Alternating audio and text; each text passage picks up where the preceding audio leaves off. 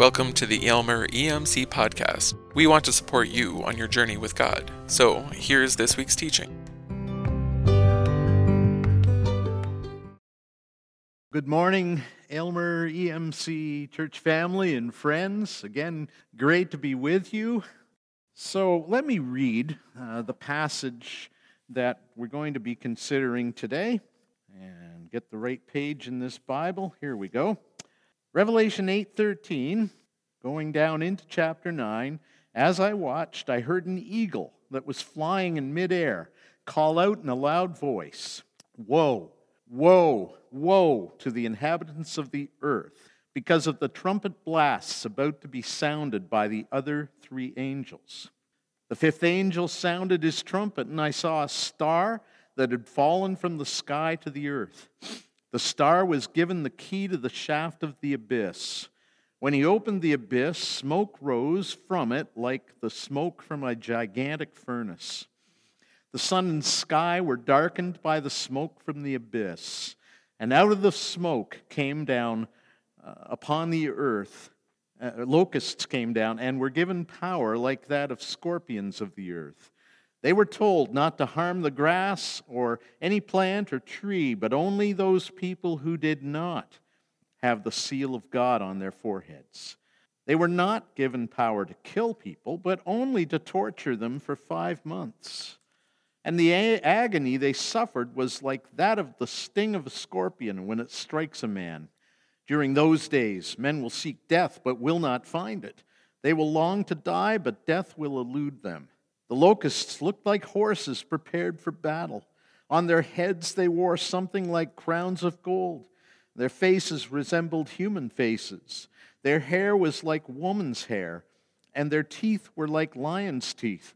They had breastplates like breastplates of iron, and the sound of their wings was like the thundering of many horses and chariots rushing into battle. They had tails and stings like scorpions, and in their tails they had power to torment people for 5 months. They had as king over them the angel of the abyss, whose name in Hebrew is Abaddon, and in Greek, Apollyon. The first woe is past. 2 other woes are yet to come. The sixth angel sounded his trumpet, and I heard a voice coming from the horns of the golden altar that is before God. It said to the sixth angel who had the trumpet, "Release the 4 angels who are bound at the great river Euphrates." And the 4 angels who had been kept ready for this very hour and day and month and year were released to kill 1/3 of mankind. The number of the mounted troops was 200 million. I heard their number. The horses and riders I saw in my vision looked like this. Their breastplates were fiery red, dark blue, and yellow as sulfur. The heads of the horses resembled the heads of lions, and out of their mouths came fire, smoke, and sulfur. 1/3 of mankind was killed by these plagues of fire, smoke, and sulfur that came out of their mouths. The power of the horses was in their mouths and in their tails, for their tails were like snakes, having heads with which they inflict injury. The rest of mankind that were not killed by these plagues still did not repent of the work of their hands. They did not stop worshiping demons and idols of gold, silver, bronze, stone, and wood, idols that cannot hear or see or walk.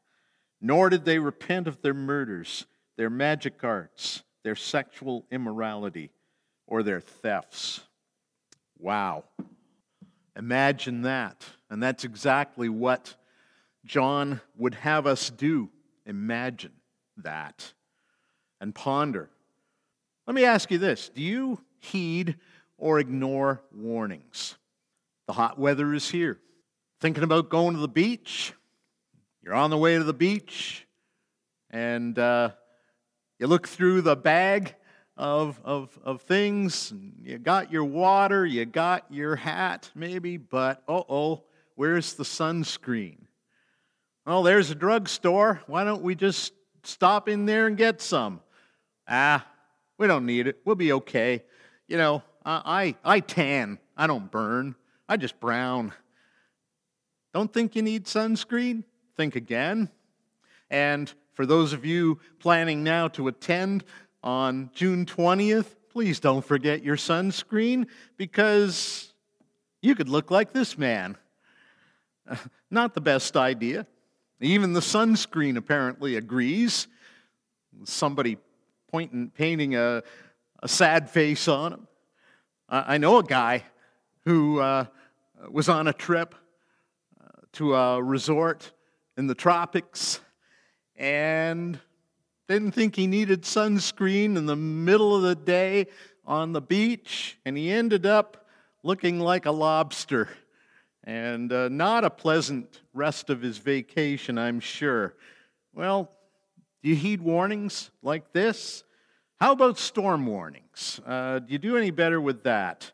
You know, we have tornado watches when conditions are favorable for the development of the kind of thunderstorms that could produce tornadoes, but then we have the warning when a tornado has actually been reported or when the conditions are beyond ripe to produce such a thing. You know, a number of years ago, I got a call from my niece, who is a meteorologist with Environment Canada in Edmonton.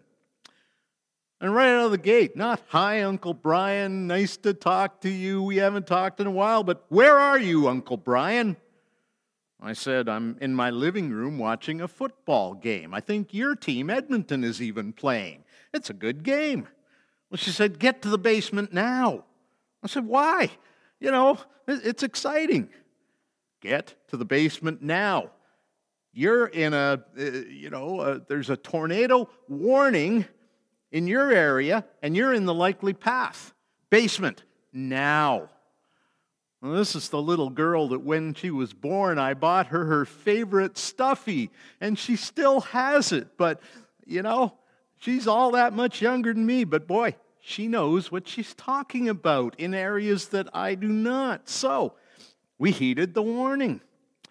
Went to the basement with our little dog, too. And you know what? Nothing happened. Not even the slightest breeze. I would look out at the trees and waiting for something, and nothing. And that's good. That's good. I'm glad nothing happened. The trouble is that when warnings are given and then nothing comes of it, people can get complacent. Now, it's not that adequate and ample warnings are not given well in advance by good people like this weather person and her meteorological staff who make the best projections. And you know, this particular Hurricane Laura, as it was still well out in the water. But they were projecting that by Thursday or so, it would make landfall as a Cat 3. Well, you don't mess with Cat 3s. You don't even mess with heavy-duty tropical storms that stall out, like Houston experienced a few years back. Harvey, I believe. Look, these warnings are given well in advance so that people can make preparations and evacuate if warranted, but the truth is many don't. Now, there was a university somewhere in California that did this particular research project in terms of why Americans don't evacuate. And it says that 1 in 5 report that they and their families have had to flee due to disaster. But of those who don't, 43% reported that their main reason was that they were concerned with damage and looting, and they just wanted to be there to protect their property. Well, what are you going to do against Cat 3 or 5 winds and a storm surge? But hey, have at it. 34% tragic overconfidence. They just figured, hey, I've survived this kind of thing before, and I can get through it again. 34% are concerned with their dogs and cats and maybe iguanas down there. I don't know, but there you go. They're worried about them. 32% say it's just too costly to do this, and so we're going to hunker down. 14% are disabled, and it's hard for them, and 14% lack adequate transportation. But this is quite telling. So many people don't heed the warnings or feel that they can't. And, even if you could plead ignorance like these folks on the roof, who knew? The signs are all there. Evacuate, get out, leave. Maybe these folks can't read. I don't know what the problem is, but they're in trouble. Who knew? Well, even if you could plead ignorance legitimately, it wouldn't do you any good, would it? So what about a warning like this? As we have already read, a warning like this after all that now leads up to this screaming eagle crying, "Woe!" The first 4 trumpet blasts in chapter 8 have gone off, which have unleashed what I call the beginning of the end in the form of judgments that take the form of ecological disasters, of apocalyptic magnitude, which degrade every source that humanity depends upon for life and livelihood, which, like the plagues of Egypt, actually do leave open the possibility and the opportunity for mankind in general and individuals, like perhaps you in particular, to unharden your hearts if indeed your heart is hard. And yet these are only the warning shots, so to speak, across the bow. And woes are still to come, which are designed to target the unrepentant, the unresponsive. And so we have warnings of woe to the third power, which warn essentially that all hell is going to break loose. And it does in Revelation 9, in which 2 of the 3 woes are presented in full and vivid 4K resolution, or better. I don't know if there's better. Is there better, Alex? There is better. He's nodding his head. So whatever the better is, it'll be that.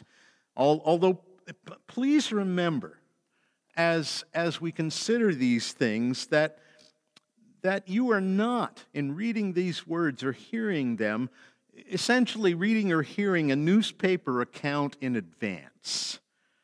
But what you're looking at is rather apocalyptic writing, which is highly symbolic and rooted more often than not. In fact, I would say the not part isn't even part of the equation, rooted in the Old Testament, where it meant certain things that inform the meanings here. And so the question becomes, what are these bizarre images and scenes pointing to in terms of the 2 trumpet-signaled woes, which are unleashed before the 7th and the final trumpet sounds? Well, I'm glad you asked. So here we are. Woe to the third power. Woe, woe, woe to the earth dwellers. It's a screaming eagle, as I call him, trying to be heard over the sounds of devastation that have already taken place, which maybe have gotten the attention of people under judgment that, maybe if we repent, God might yet relent and save us. Remember the king and people of Nineveh who heard Jonah's preaching, heeded the warning, got out of their regular clothes and into sackcloth and ashes, and the king commanded a fast for 3 days, and they sought God, a God that they did not really know, but a God that Jonah represented, and somehow the Spirit of God reached into their hearts, moving them to consider and actually repent. And God did relent on that occasion. And yet to a nation, Israel now warned in the Old Testament in Hosea with the double imagery of trumpet and eagle. This is written to Israel by Hosea. Put the trumpet to your lips. An eagle is over the house of the Lord because the people have broken my covenant and rebelled against my law. Israel cries out to me, O God, we acknowledge you. But Israel has rejected what is good. And so an enemy will pursue him. Israel talked a good game. Lord, I need you. How I need you. Every hour I need you.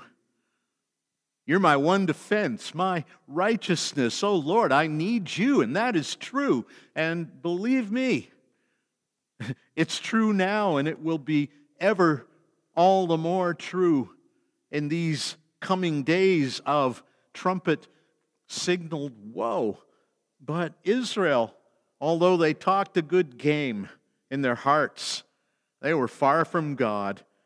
And so they've rejected and rebelled, and so their protestations notwithstanding, they're going to face the music that the trumpet and the eagle are alerting them to. And actually, in this case, the eagle may well represent the nation that is swooping down against them. Check out Deuteronomy, I think it's 34:29, for a reference to a nation coming against and besieging, being compared to an eagle swooping down. And so they're going to face the music and what the eagle represents. And now the same thing is happening in Revelation 8:13 and what follows. So there it is.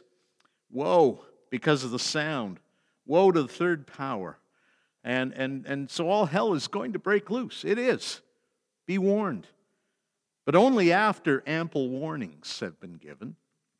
And ample warnings have been, even up to now, and certainly then when the sound and fury of the beginning of the end begins to occur, the warnings will be very clear. They've come by way of ecological, economic, cosmic disasters even, and now finally, by the sound of this screaming eagle. Now, I would suggest this is probably not a literal eagle that is given a voice, but rather, there'd have to be a lot of eagles all over the world, and yet it's referenced one. So I'm thinking that perhaps this rather points to urgent and insistent proclamation by witnesses tasked with this solemn assignment, which I'll leave Ray to tackle. I don't want to steal his thunder. Pun there intended fully. I'm going to leave this to him when he tackles chapters 10 and 11, which will begin next time. So pay attention to Ray. It's going to be worth your while. But suffice it to say that with all of the tools of communication and media available now, witnesses and warning can be disseminated with the swiftness of an eagle that can get attention by its very nature, or not. Eagles have a way of getting our attention. We see eagles all the time at Pittock Conservation, on the Pittock Dam, little narrow lake, really part of the Upper Thames, where we have our trailer. We see them all the time, swooping in and out of a nest across the water from us and flying overhead. They are impressive and beautiful creatures. And every time, look, there's an eagle. Nah, it was a turkey vulture. Well, next time it'll be an eagle.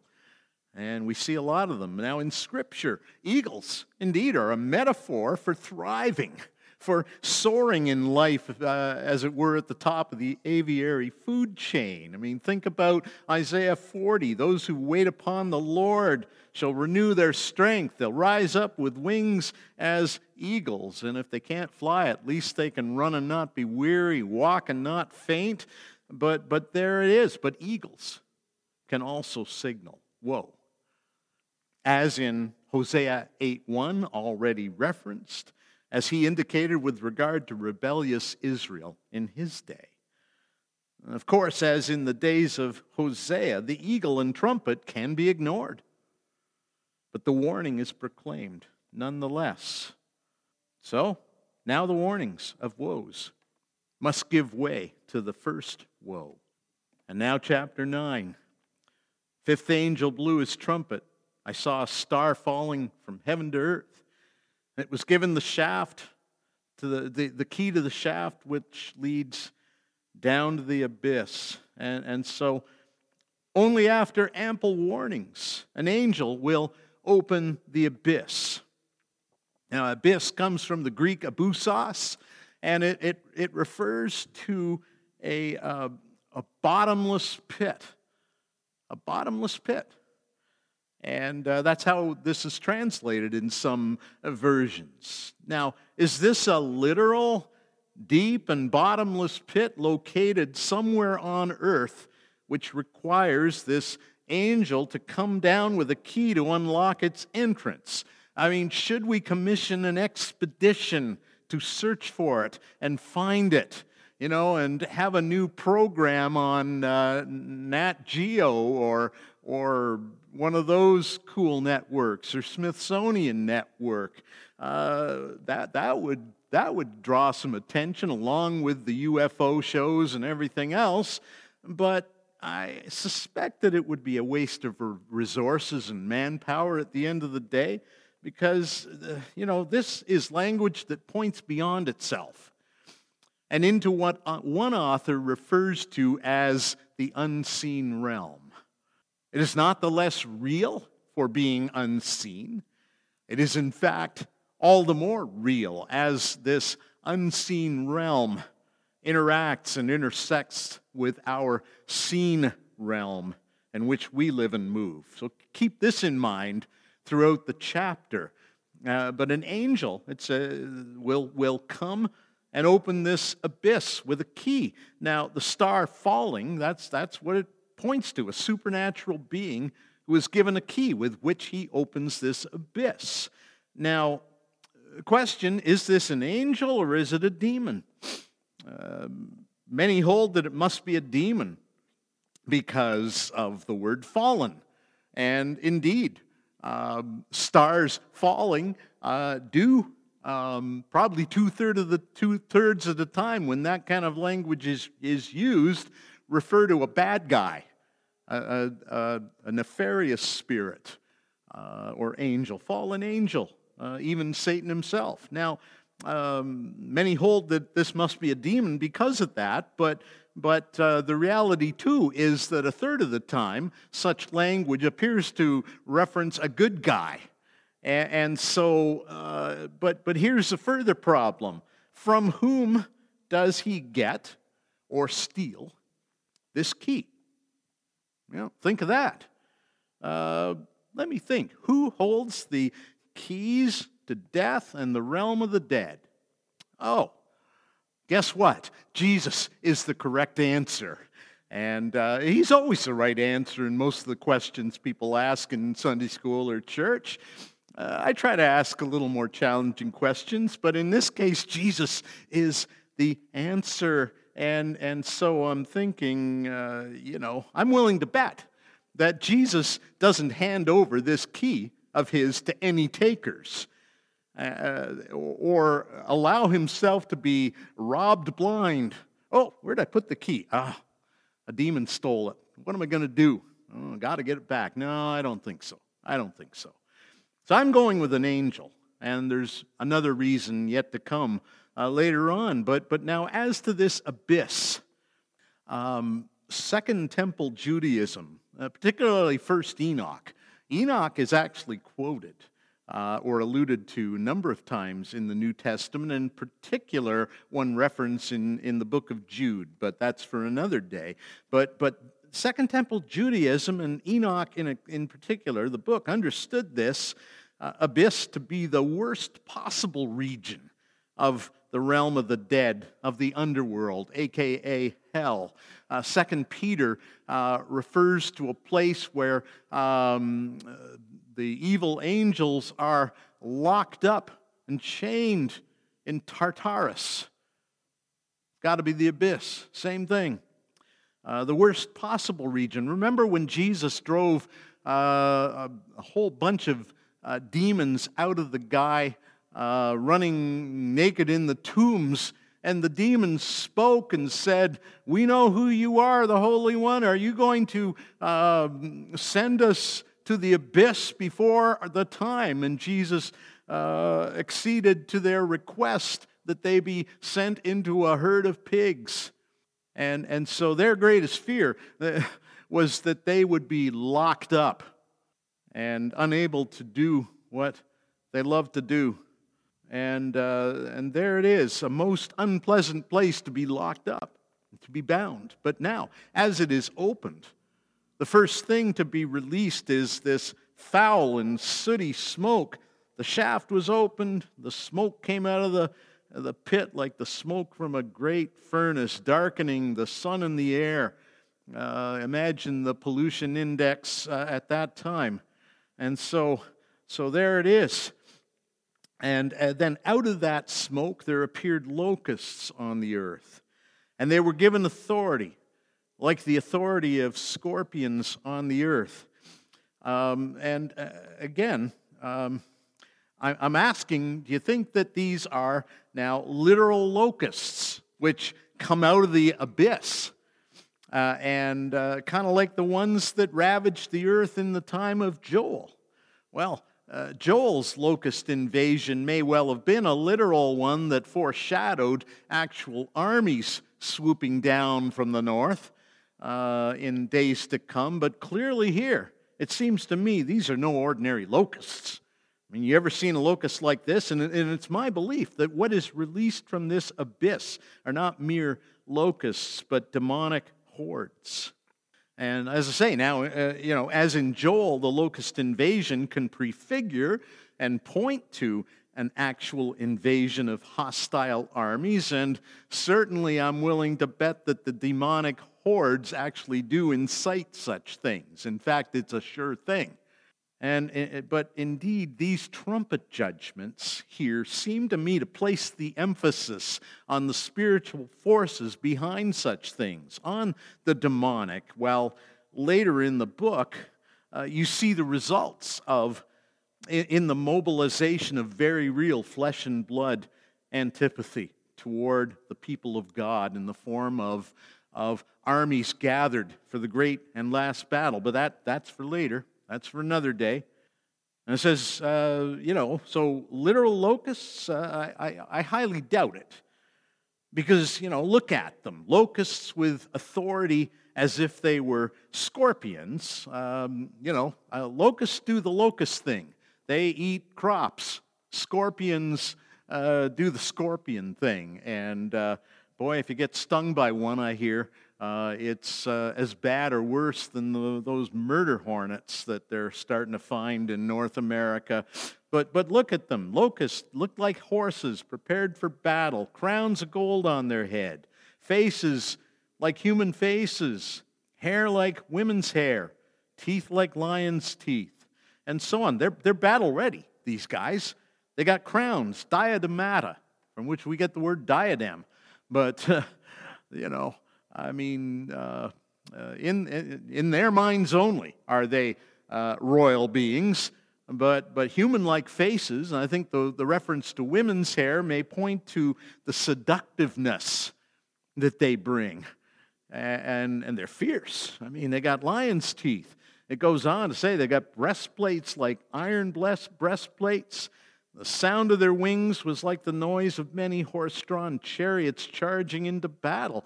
I wonder if the sounds here are something like what Londoners heard during the Blitzkrieg in the early 40s. Although, I must say, I don't buy Hal Lindsey's notion in the late great Planet Earth book that's been around for 50 and more years, but his suggestion that what John saw into the future were actually hordes of attack helicopters as a prelude to thermal nuclear war. Well, these are human-like, but they're not human. They're demonic hordes with power to harm and to torment and to torture, it says. Tails with scorpion stings as well. Power to harm people for 5 months, and look who their king is. They have as their king the angel of the abyss, who in Hebrew is Abaddon, who in Greek is Apollyon, whose name in English is destroyer. Destroyer. Now, who might this be? Who is this destroyer? And how did he become the angel of the abyss, this bottomless pit? Now, what I'm going to suggest to you as I shift quickly to Revelation 20 is a way of seeing the book of Revelation as it unfolds in not necessarily in a fully linear fashion. This happened, then this, and then we get to the end.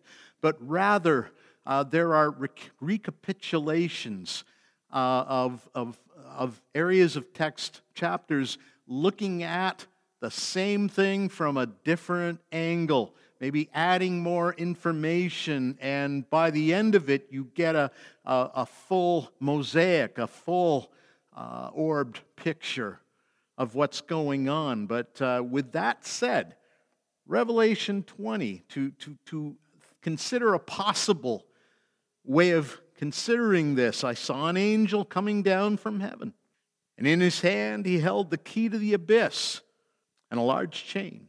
He grabbed hold of the dragon, the ancient serpent, who is the devil and Satan, tied him up for 1,000 years, threw him into the abyss, locked and sealed it over him so that he wouldn't be able to deceive the nations anymore until the 1,000 years are complete. Then he must be let out for a short time. Now, without taking the time to work out all the kinks, and there are kinks in this scenario, what do we have? The Satan, the deceiver, the dragon, the destroyer.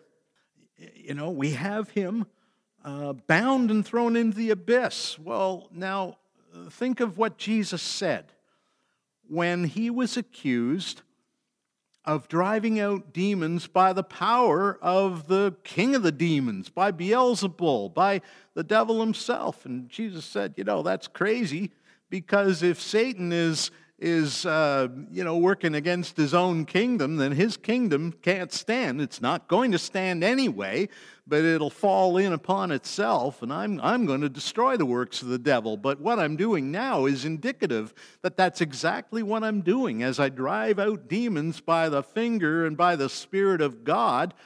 And he went on to give a little short parable about saying no one can plunder the house of a strong man unless he first ties up, binds that strong man, and then he can plunder his house. And in freeing these ones who have been slaves to Satan and his works, see what I'm doing? I'm tying up the strong man, and I'm opening up a new opportunity. Remember those kids years ago that were taken by a psychomaniac sexual predator in Cleveland, and they lived shackled half the time, most of the time in the guy's basement for I forget how many years. They were taken as children. They were released as in their late teens, if not more. And so what happened? That strong man, his house was plundered, and that was a good thing. And I think the same kind of thing is going on here. Now, the 1,000-year period in this understanding, in this scenario, is the time when Christ and his people, dead and alive, actually live and reign with him from the first century to the present, after which Satan is released to wreak havoc and engage in the final assault against the people of God and the kingdom of God, and it's a pretty short war indeed. When the 1,000 years are complete, Satan will be released from his prison. Out he will come to deceive the nations at the four corners of the earth, Gog and Magog. He will summon them for battle, a throng like the sand of the sea in number. Now, without going into any further detailed analysis, we'll do that when we get to Revelation 20. So there's your motivation to stay in the game. But is it possible that what we have in these first and second woes is what is later described from a different vantage point in Revelation 20? While there are problems with this view, as there are with every viewpoint on end-time scenarios. This language of unlocking the abyss and releasing the hordes whose king is destroyer who is driving them on certainly makes me ponder and wonder.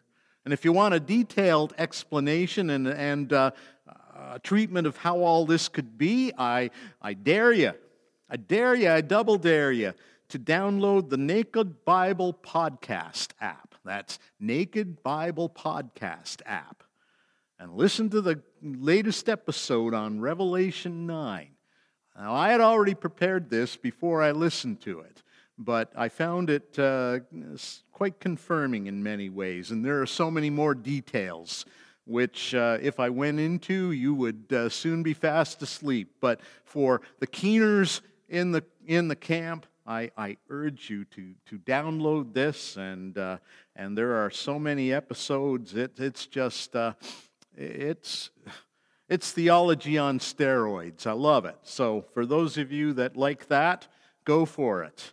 And but then back to Revelation 9. Out of the smoke, these locusts come along. They were told not to harm the grass or plants or trees, but only those people. Get this, underline this. It's in purple and white here. Only those people who did not have the seal of God on their forehead. All hell's going to break loose. Demonic hordes are released with power to torment all but those whom God has sealed. Backtrack to Revelation 7, where you have that sealing taking place, and factor in all that Scripture talks about when God seals us. He seals us with the Holy Spirit of promise, who is the guarantee and down payment of our inheritance, our redemption at the last day. And it's a seal that guarantees our place as well as protects us from what the enemy can do. Remember what Jesus said. Don't fear those who can kill the body, and that's it. Fear him who has the power to destroy both body and soul, meaning all that you are, all that makes you in hell. And so there is the Holy Spirit's protection on these people with the seal. Not a literal mark on their head, but if you want to see it that way, see it that way. But I understand this seal to refer to what I've just said. But they are protected, while all others in this short period referenced as 5 months, which is the typical lifespan of a locust, interestingly enough, they're tormented to the point of wanting to die. But they're unable. They're not even allowed to die. It says they got the power to torture them 5 months. It was like being stung by a scorpion. In those days, people will look for death and they won't find it. They will long to die, and death will run away from them. Now, what kind of torment are we talking about here? Physical torment, like getting stung all over your body? No relief, nothing you can pick up at PharmaSave to, ease the pain. I suspect that since this is a demonic torment, in essence, then I wonder how many know that emotional and psychological torment and torture can indeed be far worse than physical. And it can lead to suicidal ideation. You got hallucinations and nightmares, voices in your head. On the one hand, condemning you, telling you you're worthless and a piece of junk, and yet at the same time urging you to do unspeakable things. Such, I suspect, is the kind of torment. And we're familiar with that on one level, but what about when it takes this apocalyptic form? I saw a documentary, I think it was last week, focusing on the mental and emotional anguish suffered by some of the most highly successful people that you could ever think of. Prince Harry, Lady Gaga, Oprah, and others. It was on Was it Apple TV or Prime or one of those? And it was heartbreaking. Heartbreaking.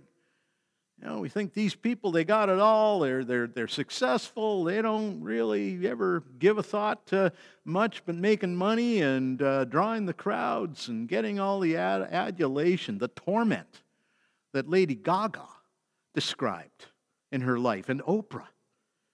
It's heartbreaking. And they are dealing with their demons, so to speak. But when this hell breaks loose, it'll be far worse and far more difficult to break free from and come into the light. And this is crazy. There it is.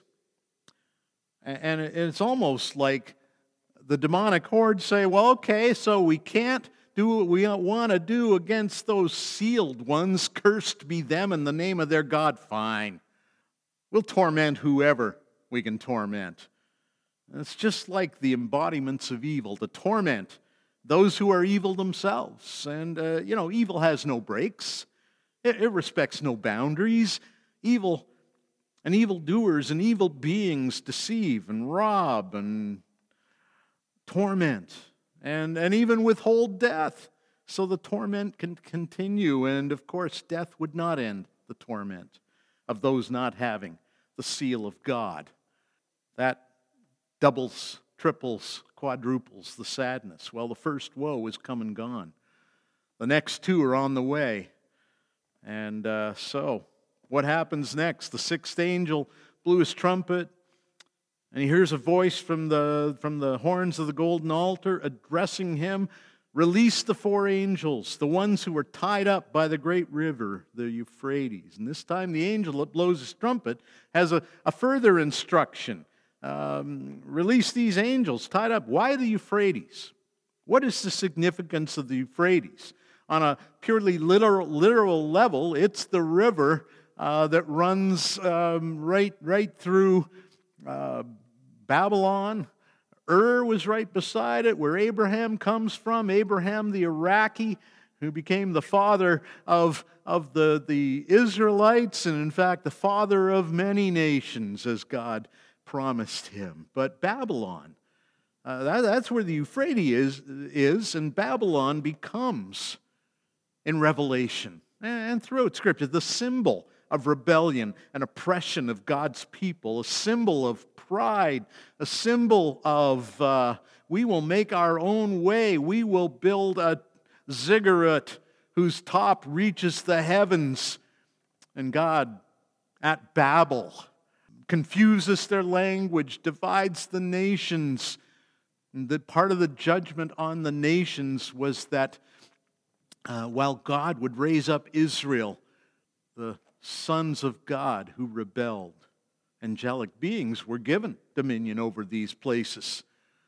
And that's a whole other story. But Babylon becomes this symbol of rebellion and oppression of God's people who were exiled there. And in Revelation 18, we'll see the final end of all that Babylon represents. But for now, as the sixth angel heeds this voice, these four angels are released, prepared for this day, hour, month, and year, so that they would kill a third of the human race. Four powerful angels, or are they in this case demons, released, who then release another numberless horde. The number of the troops and horsemen was 200 million. I heard the number. Now, what's going on here? First, let's take a slight time out, long enough to look at the Old Testament background. So, Ezekiel 9. Now the glory of the God of Israel had gone up from the cherub on which it rested to the threshold of the house, the temple. The Lord called to the man clothed in linen who had the writing case at his side and said, "Go through the city, through Jerusalem, and put a mark on the foreheads of those who sigh and groan over all the abominations that are committed in the temple, which would soon be destroyed." Solomon's temple. Ezekiel is writing from exile, and he sees this vision of desecration and defilement in the temple. And so to the others, he said in my hearing, pass through the city after him and kill. Cut down all, but touch no one who has the mark, and begin at my sanctuary. And they did. They went and killed in the city angels directed to kill those who had defiled the temple in ways that caused God's glory to depart. And with the glory gone and without God's mark, all that remained was death for many and exile in Babylon for many more. Babylon, where the Euphrates is. Now back to Revelation 9. Release these four angels, the ones tied up. And so, again, four powerful angels released who themselves release a numberless horde.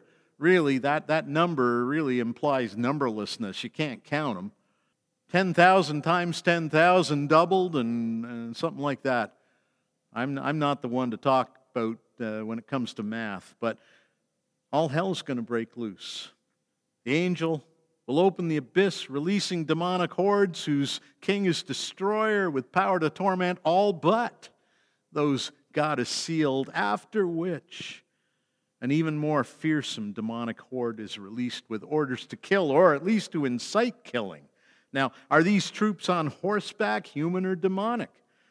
Some have viewed this in the past as a 200 million man army originating in China. Now, I'm going to put the emphasis on the demonic because you look at them and they had breastplates made of fire and heads like lions, the same kind of language that applied to the prior locusts. Fire, smoke, and brimstone came out of their mouths. Now, whether or not human warriors are recruited as part of this horde, I believe that they actually are. It's quite likely, indeed.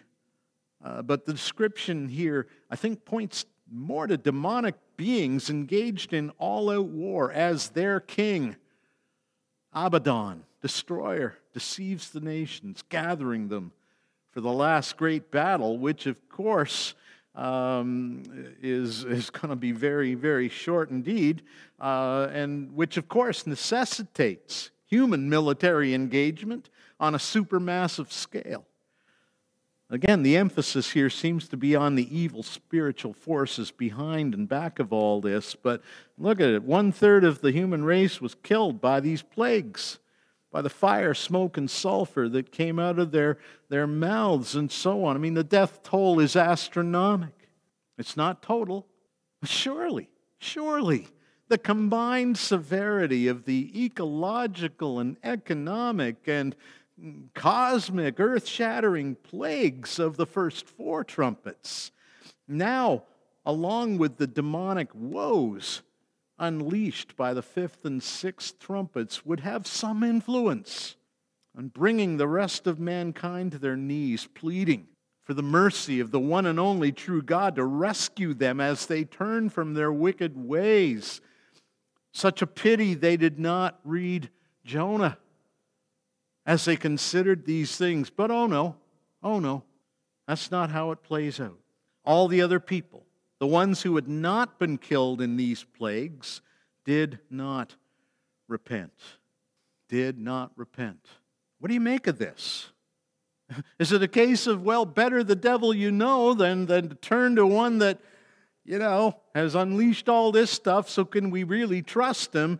And again, has the deception of the Satan, the deceiver, succeeded in deluding these ones into thinking that maybe, the whole thing is a made-up and trumped-up hoax? The death toll couldn't be. It isn't what the mainstream media are claiming, and nor are these plagues anything more than natural occurrences that have been, blown way out of proportion. Could that be some of the thinking that drives non-repentance? I mean, who knows what kind of conspiratorial nonsense people will believe that will have its source in the very abyss from which the destroyer and his hordes emerged. In 2 Thessalonians 2, I believe, it talks about people being deluded so as to believe the lies when it comes to the approaching day of the Lord, the at-hand day of the Lord. And we see this here. It's got to be believing the lies. And it's kind of like the revisionist history being written in real time in the, 4.5 months since the January 6th insurrection in Washington, which was witnessed on live TV, resulting in the deaths and maiming of numerous police officers, and is resulting in serious charges being laid on the perpetrators. But no. It wasn't that bad at all. It was just a typical tourist day. These were fine, upstanding people. We didn't feel under any threat. Some of the ones that are saying this are seen in still shots and video putting barricades up. But, we got to retell the story, because the way it is just too difficult to deal with. And that's the power of a lie. And the power of the lies that will sadly cause many to worship the beast and reject their only hope of salvation will be all the more powerful and deceptive. All the other people did not repent. May this never be said of you. May this never be true of you. All hell is going to break loose, which it does, and still no repentance. Hearts that have been self-hardened, which are then allowed to set hard by God, are hard-pressed to repent. Anything but repent, and repent only if it's on my terms. And why repent when you can explain it all away? Sad as these chapters have been, there is yet hope. There's always hope, because witness will be given. And then with the seventh trumpet, the kingdom. But don't even think of waiting until this last trumpet sounds, issuing in all that 2 Thessalonians 1 describes in graphic detail. When that trumpet blows, it'll be eternally too late.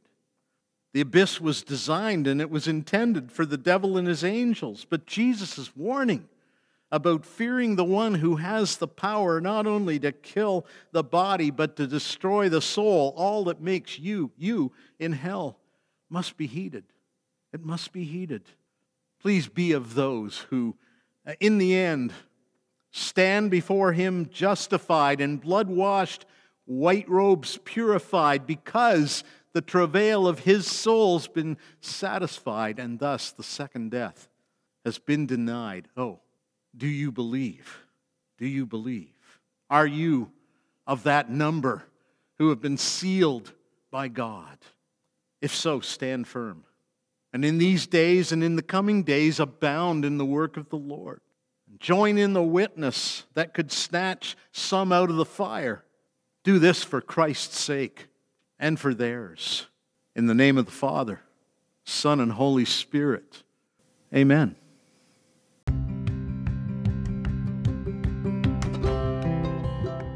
Thanks for listening. We invite you to follow Jesus with us and join us on mission with him.